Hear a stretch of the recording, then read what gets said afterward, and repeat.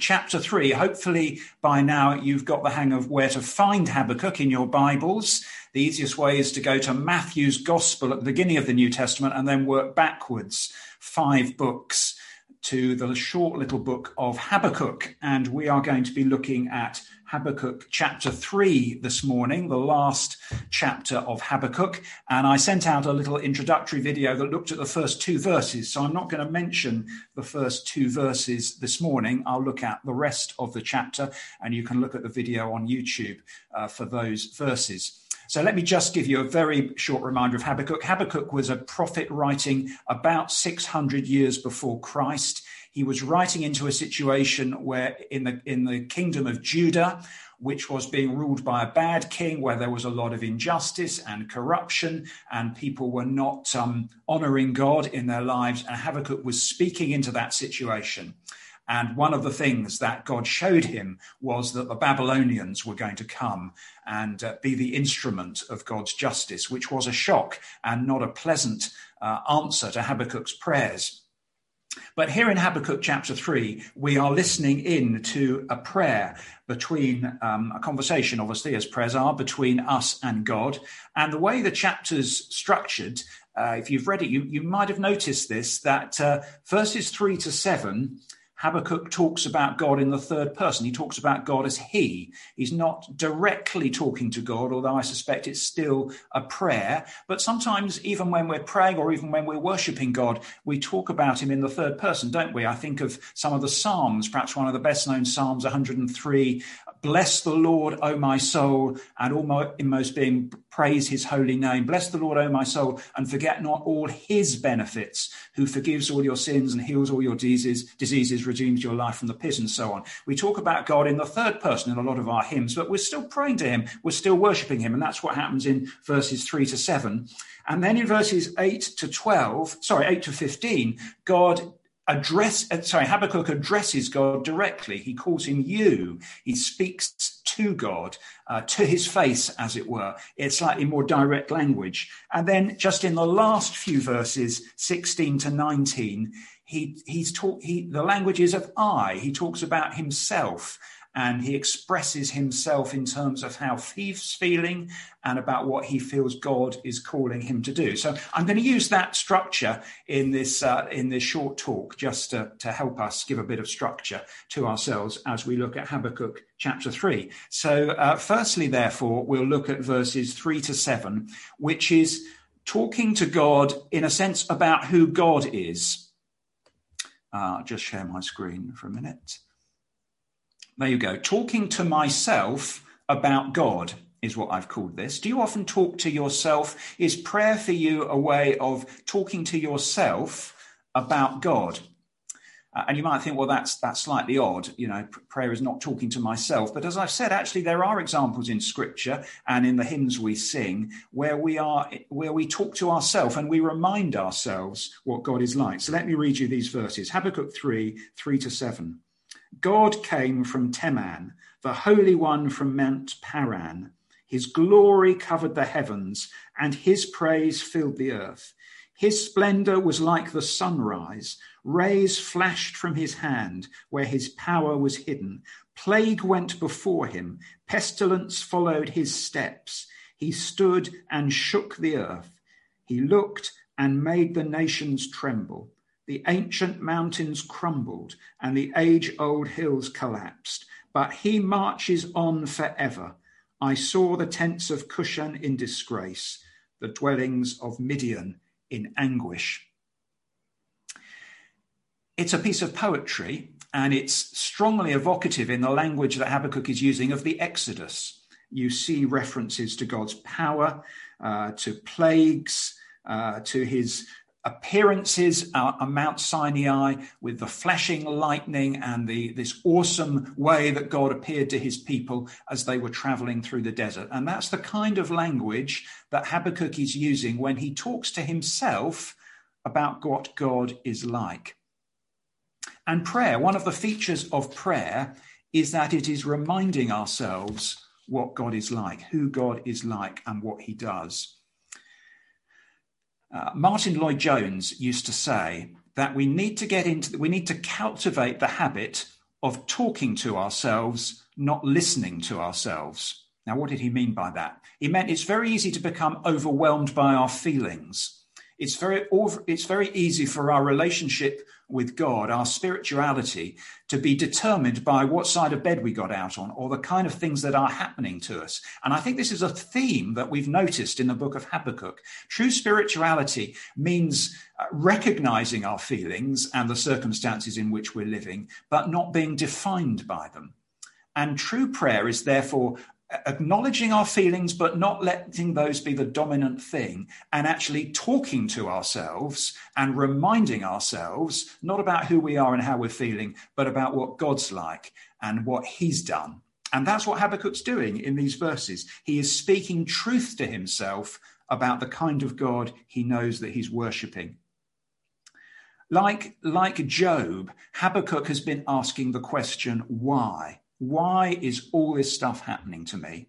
But the answer he gets, the answer he presents to himself, is to ask the question, who? Who is it all about? Do you remember at the end of the book of Job, the long, long book of Job, in contrast to this short little book of Habakkuk, where Job and his friends have been going backwards and forwards, and Job eventually gets to talk to God himself. And God doesn't give Job the answer to his question. He doesn't give himself the answer to the question why. He gives him the answer to the question who. He reveals what God is like, and Job is just overwhelmed. He's dumbstruck. He puts his hand over his mouth. He is awestruck at who God is. And that's what good prayer leads us to. It reminds us of what God is like. And so Habakkuk is here reminding himself of what God has done for his people. In the Bible, especially in the Old Testament, we see what God is like by the things he does. And so Habakkuk is reminding himself of God's awesome power, his awesome works of deliverance in the past. He's reminding himself that if God can bring us out of Egypt with a mighty hand and an outstretched arm, then he can certainly deliver us from the Babylonians, because God is an awesome God, a powerful God, and he is over all things, over the plagues and the pestilences and the pandemics. He is over them all. He is a God who's worthy to be worshipped. So my question to you this morning is, what do you need to be telling yourself about God? What do you need to be telling yourself about God, reminding yourself about God? When you're talking to God, what do you need to be talking to yourself about? And Habakkuk gives us some pointers in these verses. His glory, his splendor, his power are the kind of things that Habakkuk's been talking to God about. Well, let's move on to verses 8 to 15.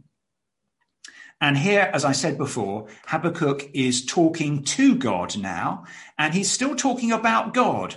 He's still talking about what God's like, but he's addressing God directly. So here we are, verses 8 to 15. Were you angry with the rivers, Lord? He's still talking about the Exodus, by the way, and the crossing the Red Sea and everything else. He's still using that kind of language. Were you angry with the rivers, Lord? Was your wrath against the streams? Did you rage against the sea when you rode your horses and your chariots to victory? You uncovered your bow. You called for many arrows. You split the earth with rivers. The mountains saw you and writhed. Torrents of water swept by. The deep roared and lifted its waves on high. Sun and moon stood still in the heavens at the glint of your flying arrows, at the lightning of your flashing spear. In wrath you strode through the earth, and in anger you threshed the nations.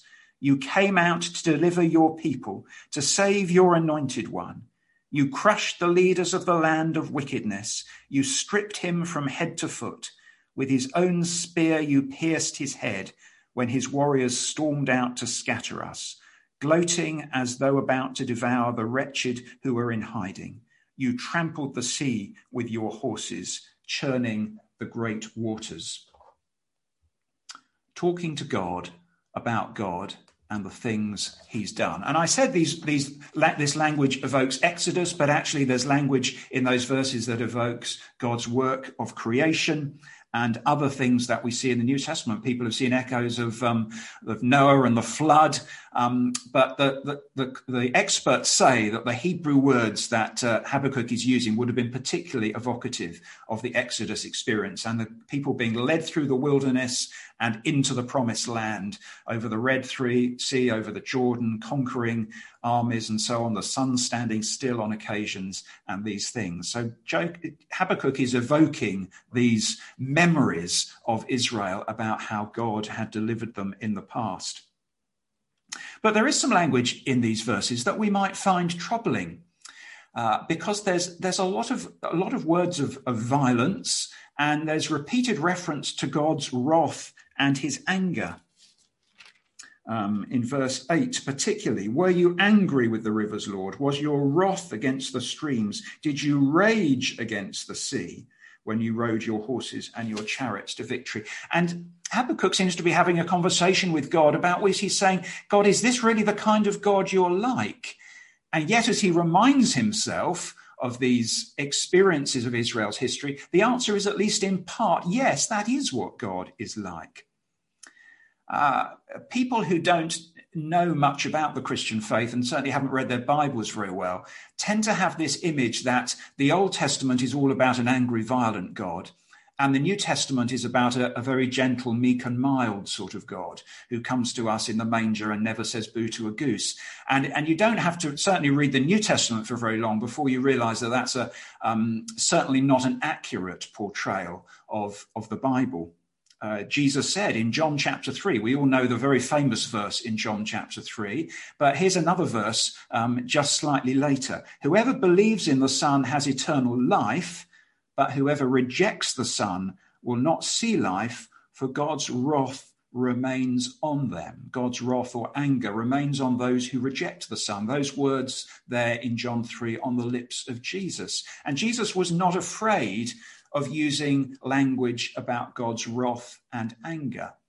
And so when we talk to God and we learn to engage with God about what he's like, one of the things we have to explore is the fact that we don't come to God as someone who is just a reflection of us and of our preferences for who he's like. When we come to God in prayer, we're not trying to look in a mirror and just seeing a reflection of our own desire for a God that's made in the image of us and our culture and so on. We go to God in prayer to find out more about him and to learn that God is a God who gets extremely angry when people practice injustice, when people rebel against him, when people worship idols, when people do not live the kind of way that he wants them to live, and especially when they reject him. But we also get a glimpse in these verses of some other language about God. It's perhaps not as clear to us as it might have been to the original hearers, but in verse 8, we get the first reference to salvation, because the word that NIV translates victory is the same Hebrew word from which the name Jesus is derived. It's the Joshua, the Yeshua word. It's the saving word. It's the delivering, bringing out of darkness into light word. When you rode your horses in all this anger against injustice, you rode your chariots to victory, to deliverance. You were taking us out of oppression into deliverance, into the promised land. And we meet that word again twice in verse 13. You came out to deliver, to Jesus your people, we might say, sort of anglicizing the language. You came out to deliver your people, to save, to Jesus, your anointed one. I say that word respectfully because that is the Hebrew word that Habakkuk was using, from which we get the name Jesus, which is an anglicized pronunciation of Joshua or Yeshua. And it's that word that Habakkuk is using. In amidst all this language of wrath against sin is this language of deliverance, this language that we as Christians look back on and we see, yes, we see and hear a foretaste of the one who's going to ultimately come and deliver us from injustice and oppression, including the oppression and injustice that's deep within our hearts. And there's that word, the anointed one, there in verse 13, which was probably primarily a reference in Habakkuk's mind to Israel as a whole, God's chosen people. But of course, that is the word that in the Greek New Testament is translated Christ. It's the Messiah word. You came out to Jesus, your people, to save your Christed one. If you get the language, you see what's going on here. These are words that Habakkuk, I'm sure, would have no idea that he was in a sense pointing forward. But we as Christians, we read these verses and we see the language that Jesus and the early church used. The names that were given to Jesus himself are picking up these concepts of deliverance, about someone being anointed to bring forth the people out of darkness into light. So they're words that are Christians that should warm our hearts and remind us that this angry, wrathful God is also a God who is on our side, who wants to save and deliver us. So my question to you, as we think about how Habakkuk was addressing God here, talking to God about God, how would it help you to spend some time talking to God today about what he's like, about his character as revealed in the Bible? Is the kind of God that you're addressing actually the whole picture? Or are we a bit selective? And like Habakkuk, perhaps we need to wrestle a bit with some of the aspects of God's character that we don't find so easy to relate to, but also to remind us that above all, he is the one who revealed himself in Jesus Christ as the Saviour, the one who came to bring deliverance. So up to now in this chapter, in a sense, Habakkuk is having the curtain pulled back on him as he engages God, as he talks to God about what God's like. He's realizing the answer to his prayer that he asked right back in chapter 1. Do you remember how Habakkuk starts this prophecy? He starts by saying, why, God? How long, God? What's it all about? Why and what are you doing? And the answer he's getting, like the book of Job, like others who wrestle with God, the answer he gets is to say, look at what God's like. Job and Habakkuk, look at what I'm like. Focus on me. Focus not on your circumstances and your feelings, but think about what I'm like and what I've done in history and what I'm going to do in the future.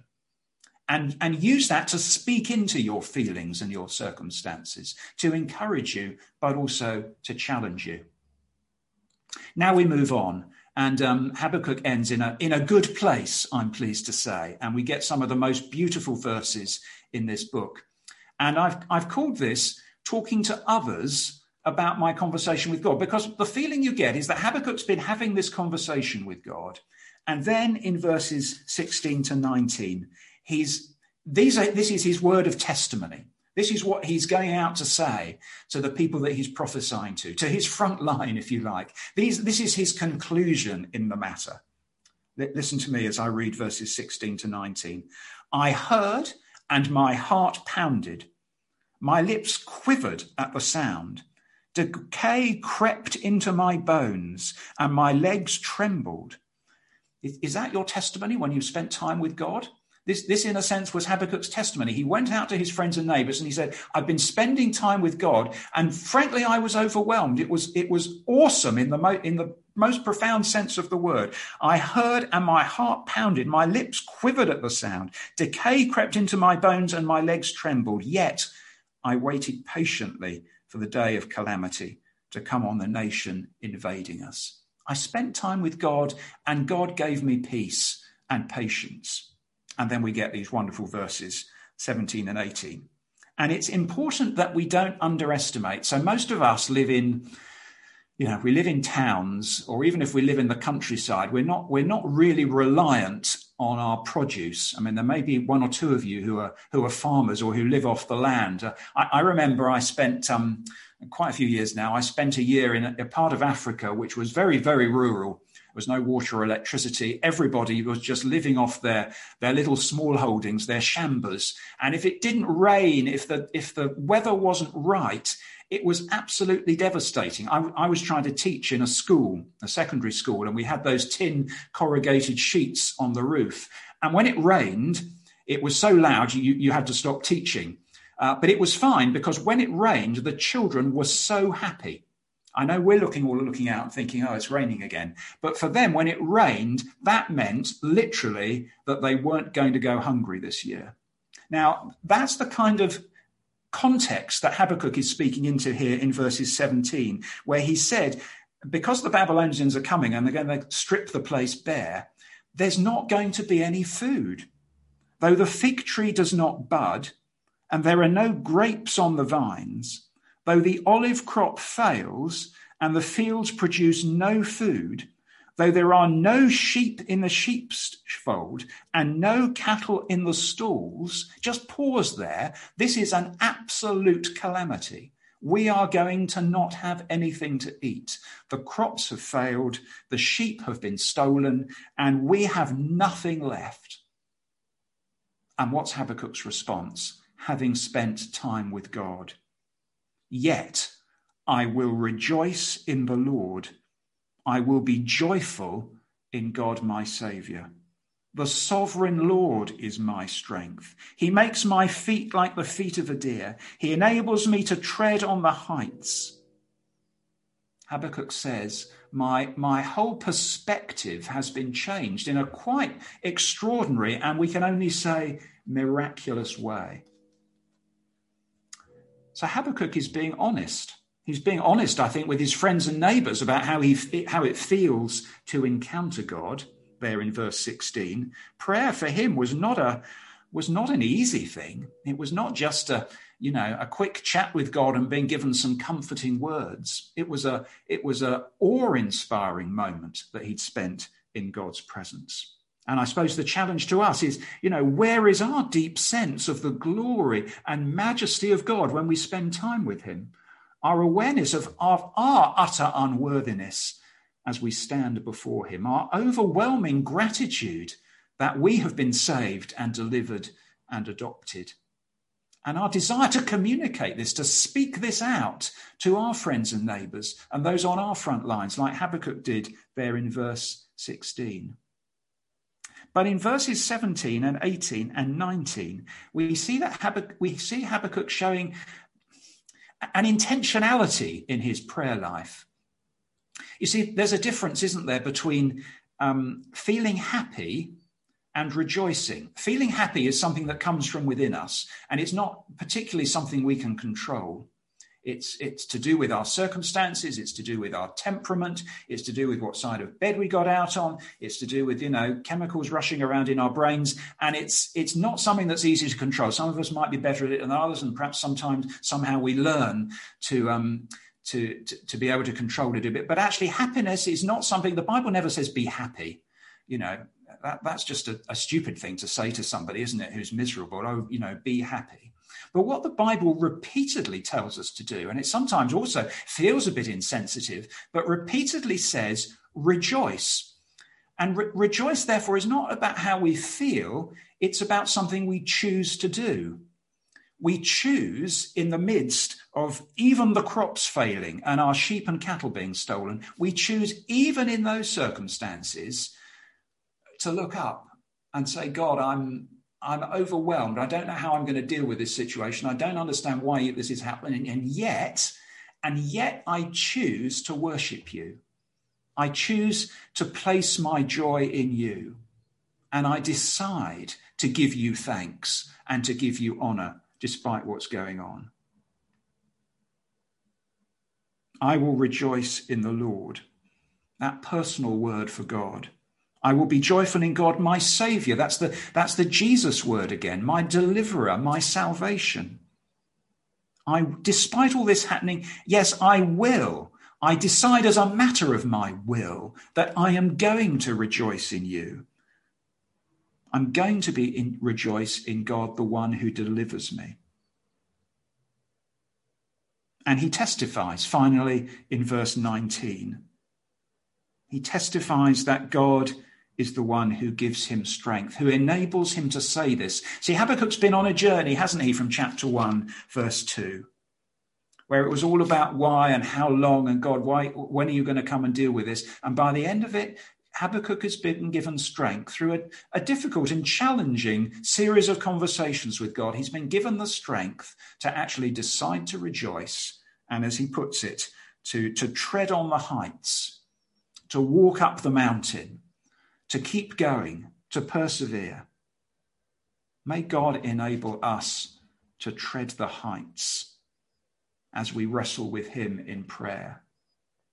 And may he enable us to talk to others about these conversations that we're having with God, these difficult conversations, these conversations that we find challenging. Let's have the courage to tell others about what it's like to speak to a God who is so holy and awesome and yet so loving and caring. Let's be intentional in our conversations with God. Let's ask him to help us to find our joy in him.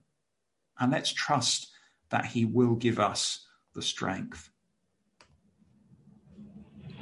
So, brothers and sisters, that is the book of Habakkuk. And I hope it's been a blessing to you, but I hope not just in a sort of purely comforting sense, but also a challenge to us, that we will also be willing to inhabit Habakkuk's words and his prayers, to take our senses of frustration and impatience to God, and to find that as we engage with God, and as God reveals more of himself to us, then he transforms our perspective.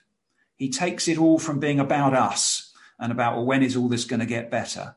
And he focuses our minds on him and the kind of God he's like, what he's already done, what he's going to do, and especially in the Lord Jesus, who is, though Habakkuk did not see it, but we see it in Habakkuk's words. He is the answer, the deliverance, the salvation, the hope to all our deepest longings and desires.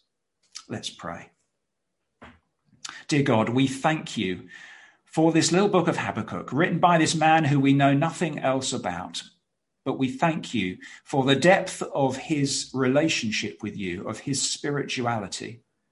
And we pray that you will help us to go deeper with you, to engage with you, to reflect more on who you are, what you're really like, and your great purposes for us. Lord, take us deeper, take us forward, and help us to bear witness to what you're doing in our lives as we speak to those around us who don't yet have this hope themselves. For we pray in Jesus' name. Amen.